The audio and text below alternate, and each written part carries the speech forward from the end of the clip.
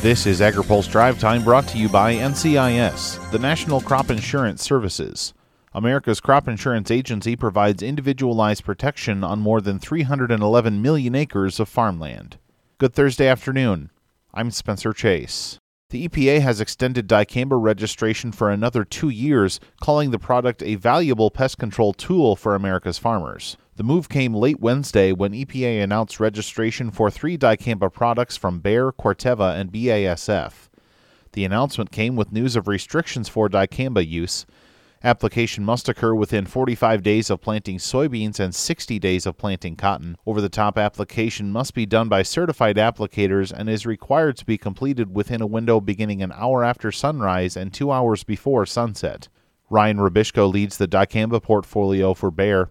He says the timing of the announcement was important. First and foremost, we're excited with the fact that the EPA announcement yesterday giving farmers and customers awareness that they are extending the label for XtendiMax over the next 2 years. So we know, given farmers are making important decisions now for their operations for next season, that's a critical milestone that in my conversations with growers directly is the most important one. Iowa State University agronomy professor Bob Hartzler says he's disappointed with EPA's approach.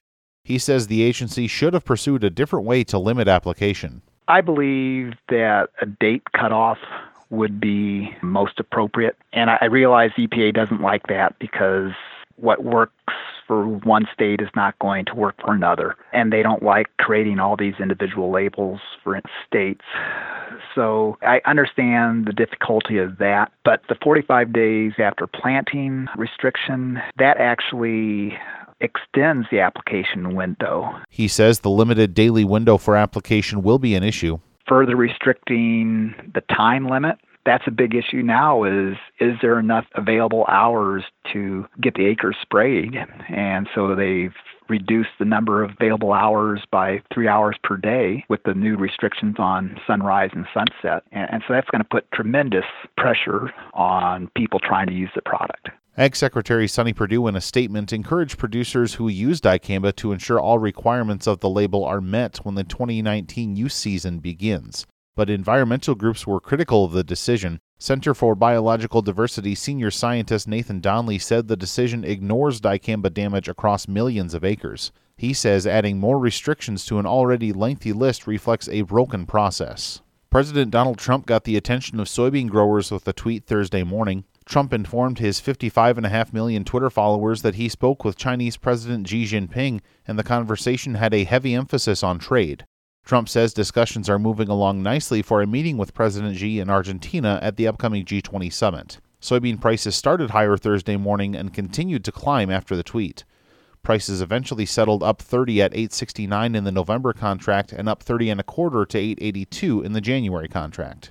Also on the China front, Attorney General Jeff Sessions announced today a new case of economic espionage against a Chinese entity. Sessions says a San Francisco grand jury has returned an indictment targeting a Chinese state-owned company, a Taiwanese company, and 3 Taiwanese individuals over a scheme to steal secrets from an Idaho semiconductor company.